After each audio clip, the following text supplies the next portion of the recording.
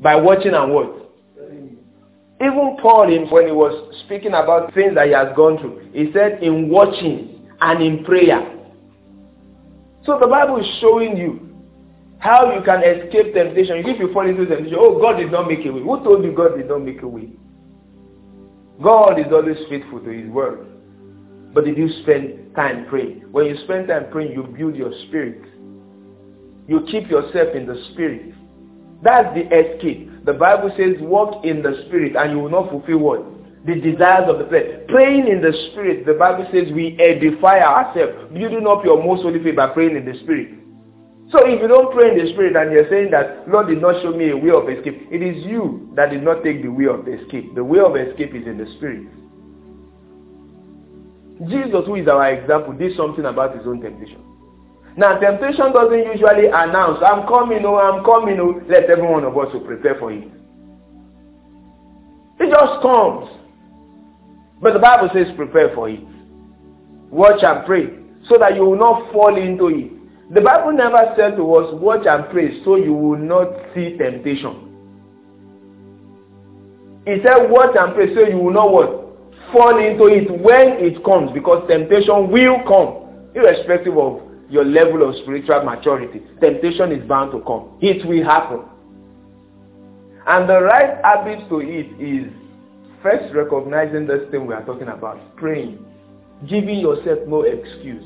As I'm speaking to you this morning, correcting something that by now we should have outgrown. Can you not stay awake for 1 hour? Let it grieve your heart. It should be a matter of grievance. Can I not stay up for 1 hour? The one who saved my soul prayed overnight, even though he had a busy schedule. I said to someone the other day, he said that, he was going to pray. Then they told him to pray. Then he remembered that there is a football match. And he was like, this football match, that's my favorite hobby. And he was saying it as if, but I have to give it up. He was saying it as if he's doing anybody a favor. That you gave, what do you mean that you gave up football? When it is your responsibility, you are not giving anything up. That's your duty. It only becomes sacrificial if you are doing someone a favor. Are you doing someone a favor? The Bible says that the church of God, which is the house of God, shall be known for what? Prayer. My house shall be known for. That's your responsibility. It's your duty as a Christian. Nobody will tell you that. That's like one of your primary assignments, to pray. So you say you are giving up something as if you are sacrificing something to pray. Something is wrong with that mindset. It's what we do. We live to pray. Paul said that I wish that every man everywhere will lift up holy hands and what? And pray. What special thing are you doing? What sacrifice is that? Except you are not serious. That's the job of every one of us to pray. To keep the eyes awake is a discipline. Say that with me. To keep my eyes awake is a discipline. To stay awake is a discipline. When you are awake, be awake. Don't be cozy. When you want to be asleep, you make yourself cozy. You make yourself chill up to sleep because you are preparing to sleep. When it's time to work, like sometimes I do, when it's time to work, I don't sit on my bed and work. I carry a chair and sit down. That's the posture for work. Immediately I'm on the bed, I'm typing. I know that what I'm doing, I'm just not serious. I'm going to sleep off. For everything, there is a time and there's a purpose attached to it. So Jesus dealt with the issue of prayer with his disciples. I'm doing so now too. Clear it in your mind that immediately you wake up to say you pray, you must ensure that you stay up and you pray. Immediately you say you are going to read your Bible, you ensure that you stay up to do it. You take positions that will keep you up. Sometimes I'm reading my Bible, especially in the morning after we've done prayer and I've done exhortation and I'm back to my table to read my Bible. And when I'm reading my Bible, I find myself that maybe I'm dozing off. Immediately I stand up and I start reading the Bible standing. That's a man who understands what he's doing. Nobody will be there to whisper to me that you better read your Bible. I do it by myself. I keep my body under what? So me, I'm doing it. You do it for yourself. Nobody's going to do it for you. Each time I keep saying this thing, and I'm sincere with you, there's nothing I'm hiding from you. The Bible says that Elijah was a man of what? Like passion. Just what's so special about you? What are you going through that other people have not gone through? There's nothing special about you. We're all the same. It's the same body that you have now that Jesus had in his earthly ministry. In fact, you have convenience. Under those times, they didn't have the convenience and luxury that you have. What kind of excuse are we going to give for not standing up to pray? Oh, my job kept me up. Do you remember some of the movie we were watching yesterday? And the guy said, I read overnight, I was late. And the father said, don't give me that kind of word. Don't give me that kind of excuse. Because in the day of your marriage, nobody will teach you how to stay awake. Overnight of your marriage, would you sleep? Won't your eyes be open? So if marriage is what keeps your eyes open, pretend that anytime you want to pray is a marriage season so that your eyes can be open. Stay awake. Don't cozy yourself up when it's time to pray. Early morning, you see people rise up who are going to sweat it out in the morning. Some people are out now who are doing training, jogging, exercise. Is that all right? Yeah. While we are here doing the one that is greater than that, we are still sleeping. And yet some people are already out by this time in the morning. They are jogging to the gym. Some of them are lifting weights now. Things that does not impact them spiritually. And then we are doing things that are of spiritual value. We are sleeping on the job. I'm telling you, when you wake up, practice the habit of staying awake. Since WAPA, I have been saying this to you guys so that you pay attention to it. This is an evergreen message. It can never go out of fashion. I told you when I was praying the 7 hours for 7 days intercessory prayer in September, I didn't hide anything from you. I said anytime I sit down to pray and I discovered I'm sleeping, I said I stand up and I remain standing. So for 5 hours, for 7 hours, I am standing on my feet praying. And yet it was an intercessory prayer. It is not because I have spiritual problem. I was praying for other people. I keep my body under subjection. And then if you sleep this, I'm going to stand up. We are going to pray the rest. Then my body complies and has sense. During the 12 hours for 3 days intercessory too, I told you guys how I did it too. There's nothing special about this thing. I'm a man that feels like you do. I'm a man that undergoes pain too as you do.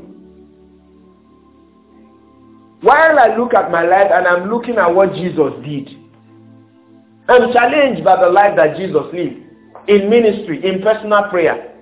That someone can go from the morning till the night and still pray from overnight till the next morning. And in the next morning when they meet him, he's not saying that he's going to bed. He's saying, let's go to the other city.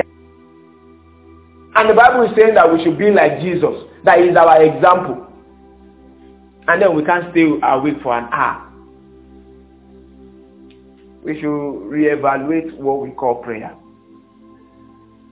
In our private life, when there is nobody there, how do we stand and pray? Do we wait for until problem come? Problem that we keep our eyes open. May that not happen to us. When we wait that way is when problem comes. We will not just now keep our eyes awake. We will be disturbing people who have prayed their prayer that they should be sleeping, that they should keep their eyes awake for us. Because the disciples never learned the habit of praying. When the storm came, they were panicking. The one who had learned the habit of praying was sleeping in the midst of the storm. And then they wickedly walked up to him and said, don't you care if we perish?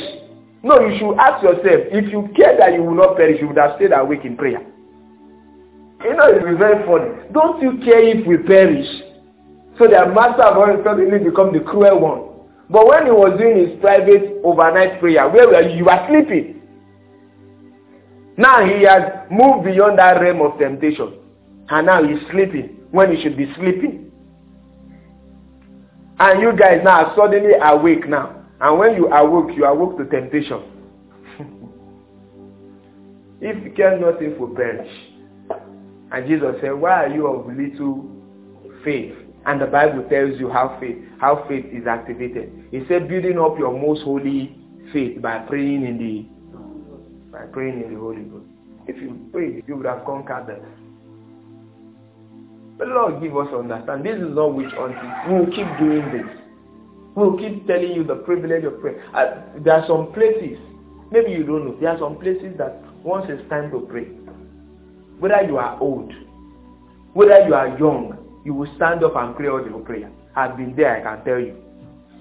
They will clear up all the chairs in the surrounding. They will clear the chairs. They will clear it to one corner.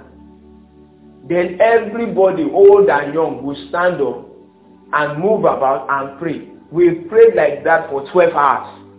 No resting on the wall. There will be people to pull you out. No resting on, not saying that you want to go. If you say you want to go to the toilet, there will be someone to monitor you to come back from the, let you go and sleep in the toilet.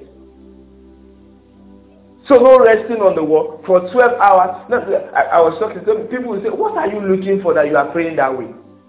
Oh, you don't understand the power of prayer. Now, correctional center recently. Thank you, Lord Jesus. Now, correctional center recently. I was talking about the testimony that came out of it. One of the guys who I told you what happened, he was falsely accused. Now, the person who falsely accused him was now the one that the police had caught, that he was responsible for defilement.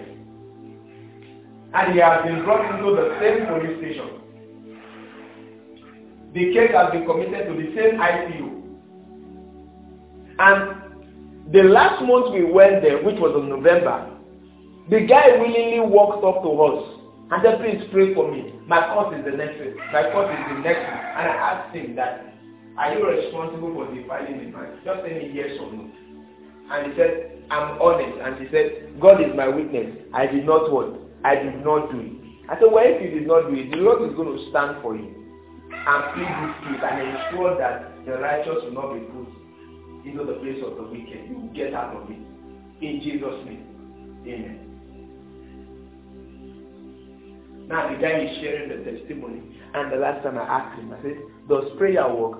He said, prayer works. So I'm surprised that, oh, prayer works. Oh, hallelujah. Prayer works. We stay in the place of prayer because we know the kind of power we generated. That's why James creates the power in the life of Elijah to what? His prayer. He said Elijah was a man of like passion. He said yes, he prayed earnestly. Then the Bible now says that the fervent, effective prayer of the righteous avails much. And Amplified says make tremendous power available. So if you are without power in your life, it's not because you've not been given power. You just don't know how to channel it, make it available for your own use. Thank you for listening to today's podcast. We'll be back tomorrow with more from Tendervine Ministries. You can download more messages from our Telegram channel via the link t.me/TVM Media. For inquiries and partnerships, please send a mail to cwineministry77@gmail.com or call 0708-440-7947. Thank you and God bless you.